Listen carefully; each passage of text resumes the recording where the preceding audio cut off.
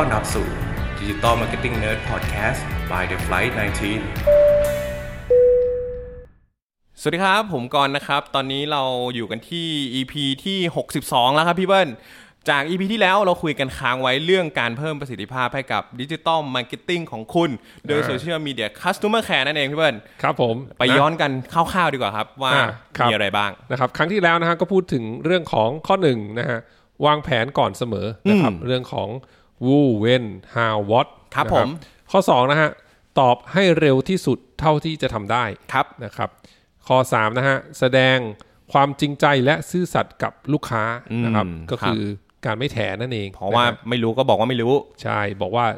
ต้องขอไปตรวจสอบข้อมูลเพิ่มเติมก่อนก็บอกนะฮะครับช้าแต่ชัวร์ใช่ไหมพี่ใช่ครับ okay. ก็รายละเอียดก็อาจจะลองย้อนกลับไปฟัง EP ที่แล้วนะครับ EP ที่61ครับผมนะครับ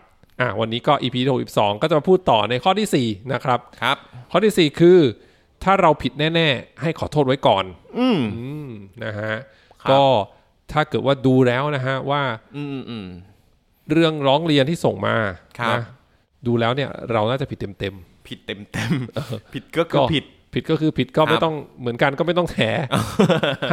ห้ยอมรับไปเลยนะฮะขอโทษไว้ก่อนเลยก็เพราะว่าการที่เราขอโทษลูกค้าในขณะที่ลูกค้ากำลังเขาเรียกว่าโมโหอยู่เนี่ยมันก็จะช่วยลดอุณหภูมิได้เยอะเลยนะครับใจเย็นลงก็ข้อนี้นะฮะแต่อันนี้เราต้องมั่นใจก่อนนะว่าเราผิดได้ครับถ้าเราต้องไปตรวจสอบเราก็บอกว่าขอเวลา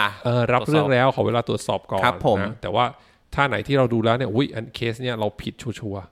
ก็ขอโทษก่อนเลยแล้วก็ค่อยเข้าขั้นตอนของการเยียวยานะฮะว่าเราจะทำอะไรต่อก็ว่าไปนะครับก็มาถึงข้อที่5นะฮะครับแก้ปัญหานะแก้ไขปัญหานะครับแจ้งขั้นตอนการแก้ไขนะฮะหรือตรวจสอบให้เร็วและชัดเจนนะครับก็หลังจากที่เป็นที่แน่ชัดแล้วว่าความผิดพลาดเนี่ยเกิดขึ้นกับเราจากเรานะครับครับผมก็ขั้นต่อไปก็คือต้องรีบแจ้งขั้นตอนนะฮะว่าเราจะแก้ไขอย่างไรแล้วก็ระยะเวลาจะเป็นอย่างไรนะฮะให้ชัดเจนเลยนะครับไม่ใช่แค่ว่าขอโทษเสร็จนะฮะแต่ว่าไม่ได้ระบุว่าเดี๋ยวจะแก้ไขให้เมื่อไหร่เหมือนให้ลูกค้ารอไปเรื่อยๆนะครับก็ข้อนี้ก็สำคัญอย่างมากนะครับเพราะผมว่าจริงๆคือความชัดเจนแล้วก็ขั้นตอนอะไรเงี้ยเหมือนเราทำอะไรเราก็ต้องอยากรู้ว่ามันถึงขั้นตอนไหนอะไรอย่างงี้ใช่ไหมพี่ใช่ถ้าเกิดเราบอกว่าเราจะต้องไปตรวจสอบแล้วจะแจ้งกลับเราก็บอกจะแจ้งกลับประมาณช่วงไหนยังไงหรือนะฮะเราไปตรวจสอบแล้วปรากฏว่ามันต้องใช้เวลามากกว่าเดิมเราก็แจ้งกลับใช่ครับแจ้งกลับว่าโอเคจากที่บอกไว้ว่าจะติดต่อกลับเนี่ยตอนนี้เรื่องยังไม่เรียบร้อยนะก็ติดต่อมาแจ้งไว้ก่อนว่ากำลังดำเนินเรื่องอยู่ไม่ใช่ว่าหายไปเลยขออภัยอะไรก็ว่ากันไปมันก็จะเห็นหลายเคสนะครับที่เวลาที่เราเข้าไปอ่านคนคอมเมนต์นะฮะร้องเรียนเนี่ยมันก็จะมีหลายเคสที่เราเจอแบบเช่นทำไมบอกว่าจะแจ้งกลับก็ไม่แจ้งกลับอย่างเงี้ยเงียบไปเลยอย่างเงี้ยไม่โอเคแน่ครับเพราะว่าผมว่าบางทีเหมือนมันก็เยอะไหมครับพี่เขาก็เลยลืมอะไรอย่างงี้ไหมฮะหรือว่ายังไงฮะก็เป็นไปได้อาจจะลืมแต่ว่า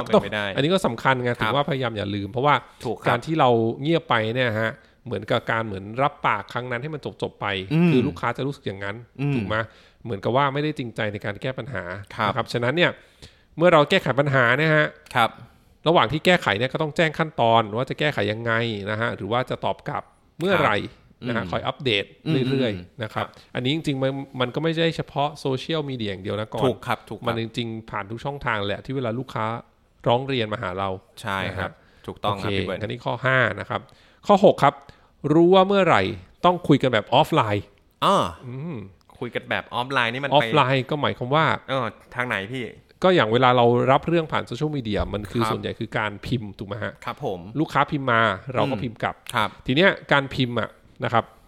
เวลาที่เราอ่านข้อความเนี่ยฮะมันขึ้นอยู่กับอารมณ์ของเราตอนนั้นด้วยหมายถึงอารมณ์ของลูกค้าเหรอฮะหรือว่าทั้งลูกค้าแล้วก็เราเอาลูกค้าเป็นหลักก่อนโอเคครับบางทีถ้าเราตอบว่าส่วนลูกค้าถามกลับมาเช่นเรื่องนี้จะดูแลยังไงดีนะฮะจะแจ้งกลับเมื่อไหร่นะฮะสมมติว่าเราพิมพ์กลับไปว่าขอตรวจสอบข้อมูลก่อนจะรีบแจ้งให้ทราบนะคะแต่ถ้าลูกค้าอาจจะกำลังขึ้นอยู่บางทีคือเรื่องที่บางอันมันร้ายแรงมากๆแล้วมันเขาเครียดมากๆเขาอาจจะอ่านโทนเสียงอีกแบบนึงเพราะว่ามันไม่มีโทนเสียงมันมีแต่ตัวหนังสือเขาจะอ่านเป็นแบบ เดี๋ยวแจ้งกลับให้นะครับ นึกออกไหมนึกออกครับเหมือนว่าเสียงแข็งๆคือจินตนาการไปเองว่าคนพิมพ์ต้องเสียงแข็งกลับมาแน่เลยแน่นอนอันนี้ยกตัวอย่างอะไรอย่างเงี้ยเลยอันนี้เคยเจอมาเหตุการณ์นี้น่าจะมีบ้างครับกับแฟนใช่ไหมครับผมสมมติอย่างเงี้ยนี่ก็ถึงตัวอย่างคือถ้าเราก็ต้องรู้ว่าเมื่อไหร่เนี่ยการคุยแบบแชทเนี่ยมันไม่ได้ละเราจะต้องเริ่มเรื่องของขอเบอร์โทรไหมเพื่อจะโทรไปหาครับผมหรือแม้กระทั่งขอนัดเจอเลยไหมเรื่องนี้อาจจะเป็นเรื่องใหญ่นิดนึงขอทีมงานขอเข้าไปพูดคุยนะฮะแล้วก็แจ้งขั้นตอนในการแก้ไขอะไรก็ว่าไปนะครับอันนี้ก็คือข้อ6รู้ว่าเมื่อไหร่ต้องคุยกันแบบออฟไลน์ครับผมข้อ7ครับนี่เป็นข้อสุดท้ายละครับใช้บริการ social listening tool นะครับหรือถ้าไม่ใช้ tool นะครับก็ต้องจัดตั้งทีมตรวจสอบนะครับนอก own media ของเราครับเวลาที่พูดถึง own media เนี่ยนะครับก็เช่นเว็บไซต์ของเรา Facebook Page ของเรา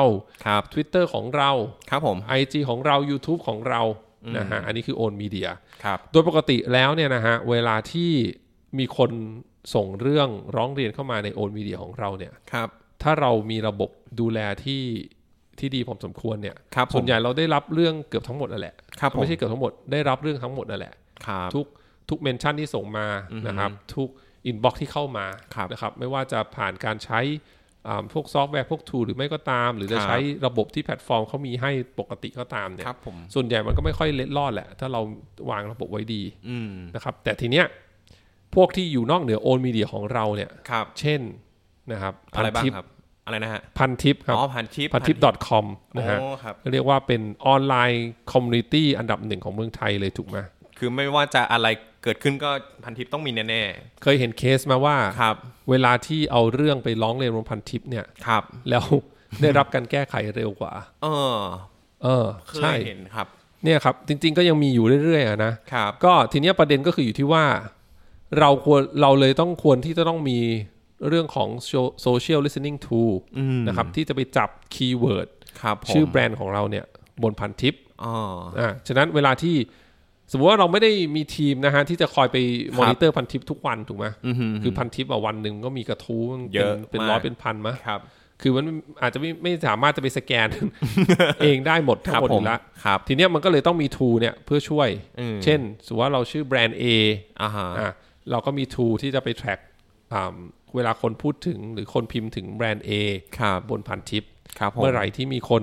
พูดถึงแบรนด์เราเนี่ยนะครับตัว tool ตัวเนี้ยมันก็จะมี alert มาให้เราทราบนะครับมันส่งอีเมลนะครับหรือไม่ต้องส่งไลน์ก็มีขึ้นอยู่กับตัวซอฟต์แวร์ที่เราใช้ว่าเขามีบริการแบบไหนบ้างถูกไหมทีเนี้ยพอมันมีคนถือว่าระบบมัน alert มาให้เราละนะครับเราก็ต้องรีบที่จะไปตอบในพันทิปนะฮะแต่เวลาตอบในพันทิปเนี่ยไม่ใช่ว่าใช้บัญชีของนักการตลาดของทีมงานตอบนะครับก็พันทิปเองเนี่ยนะครับเขาก็มีเรียกว่า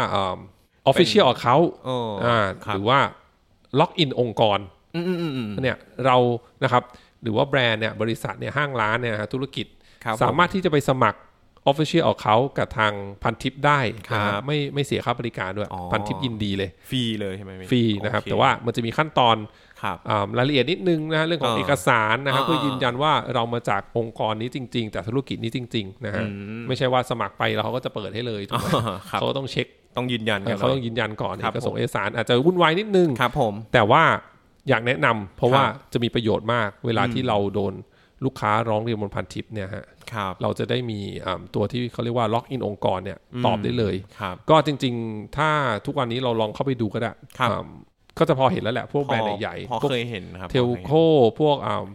ใช่ไหมแบรนด์ที่เรื่องของค่ายโทรศัพท์มือถือครับผมนะครับก็จะมีทีมงานไปตอบที่เป็นล็อกอินองค์กรเนี่ยคอยตอบนะฮะอันเนี้ยก็อย่างที่บอกคือพันทิปเขาเปิดให้ทุกแบรนด์แหละนะสามารถส่งเรื่องเข้าไปเพื่อจะเปิดได้นะครับนะฮะก็คือต้องคอยมอนิเตอร์ช่องทางนอกเหนือโอนมีเดียด้วยพันทิปนี่เป็นแค่1อันนะสมมุติว่าจะมีอีกใช่ไหมใช่สมมุติว่าเป็นคอมมูนิตี้ออนไลน์คอมมูนิตี้อื่นๆเช่นอย่างรถนี่ก็จะเยอะถูกไหมรถแต่ละรุ่นแต่ละยี่ห้อเนี่ยเขามีเว็บบอร์ดแยกกันมาเลยถูกไหมถ้าเราไปมีคนในมอนิเตอร์หรือว่ามีทูลที่จะไปจับคีย์เวิร์ดนะฮะตามพวกเว็บบอร์ดพวกนี้นะครับเวลาที่มีคนร้องเรียนนะครับมาหาเราเนี่ยเราก็จะได้สามารถเข้าไปรับเรื่องได้นะฮะแล้วก็ คนที่มีแนวโน้มที่อาจจะเป็นลูกค้าเรากำลังตัดสินใจอยู่เนี่ยพอที่เขามาเห็นมาอ่านดูแล้วเห็นว่าเฮ้ยแบรนด์เนี่ยคอยมาตอบในพันทิปคอยมาตอบในเว็บบอร์ดนี้แสดงว่าเขาเรียกว่าอะไรนะรู้สึกว่าเหมือนใส่ใจไม่ทิ้งลูกค้าใช่ก็เหมือนเรากำลังตัดสินใจอยู่อย่างเงี้ยจะซื้อดีไม่ซื้อดีเวลาเราเห็นเนี้ยเราก็เหมือนรู้สึกอุ่นใจแล้วก็แสดงว่าเขาดูแลเราดีแม้หลังการขายครับผมบริการหลังการขายดีกว่าปล่อยทิ้งไว้ให้ลูกค้าที่แบบไม่รู้จริงไปเถียงกันเองอะไรอย่างเงี้ยครับถูกต้องนะครับ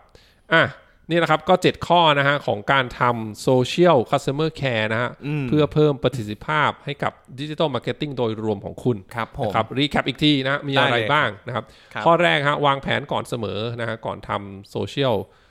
Customer Care นะครับเรื่องของ Who When How What นะครับข้อ2นะฮะตอบให้เร็วที่สุดเท่าที่จะทำได้นะครับข้อ3แสดงความจริงใจและซื่อสัตย์กับลูกค้านะเวลาตอบนะครับข้อ4ถ้าเราผิดแน่ๆให้ขอโทษไว้ก่อนนะครับข้อ5แก้ไขปัญหาแจ้งขั้นตอนการแก้ไขหรือตรวจสอบนะการแก้ไขหรือตรวจสอบนะให้เร็วและชัดเจนนะครับข้อ6นะฮะรู้ว่าเมื่อไหร่ควรต้องคุยกันแบบออฟไลน์นะครับและข้อ7นะฮะใช้บริการ Social Listening Tool หรือควรจัดตั้งทีมตรวจสอบนอกโอนมีเดียของเรานะครับ7ข้อครับก่อนผมว่าจริงๆมันเป็นประโยชน์ครับพี่ด้วยนั่นแหละฮะ customer care เนาะเป็นสิ่งสำคัญในการสร้างแบรนด์ให้มันดูแบบแตกต่างจากคู่แข่งชัดเจนผมว่าเนี่ยข้อนี้สำคัญเลยว่าทุกแบรนด์ต้องทำแล้วก็ใส่ใจมันใช่ครับเพื่อที่อย่างที่บอกคนที่เป็นลูกค้าของเราอยู่หรือว่าคนที่กำลังตัดสินใจที่จะนะดูว่าจะซื้อของเราไหมเนี่ยเวลาเขามาอ่านเวลาที่แบรนด์เราตอบเนี่ยเขาจะรู้สึกดีกับเราถูกครับแล้วก็เลือกนะฮะซื้อสินค้าของเราหรือบริการของเรานั่นเองครับนะครับขอบคุณก่อนมากอีกครั้งนะฮะที่มาเป็นโค้ชในครั้งนี้ใน EP ที่62ละถูกต้องครับนะครับก็62ครับเดี๋ยวไว้ติดตามกันใน EP ที่63กันต่อนะครับเป็นเรื่องอะไรครับผมนะครับขอบคุณก่อนมากแล้วก็ขอบคุณท่านผู้ฟังทุกคนนะครับสำหรับวันนี้ก็สวัสดีครับสวัสดีครับ